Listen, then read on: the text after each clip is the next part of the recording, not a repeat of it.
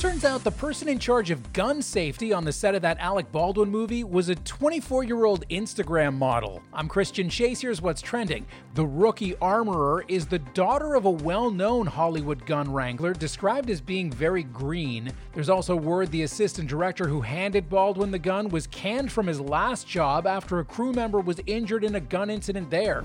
More proof Facebook is just pure evil. There are new internal documents that allege Facebook employees tried to stop abusive content, but the bosses were afraid they'd lose money if they did. A Facebook whistleblower testified before British lawmakers today who are now considering the world's first law to regulate social media. Paul McCartney's signature just got a bit more valuable. The former Beatle says he's done signing autographs. McCartney told Reader's Digest he always thought it was kind of strange anyway. He says he also doesn't understand why anyone would beg him for a blurry selfie when they could have a nice chat instead.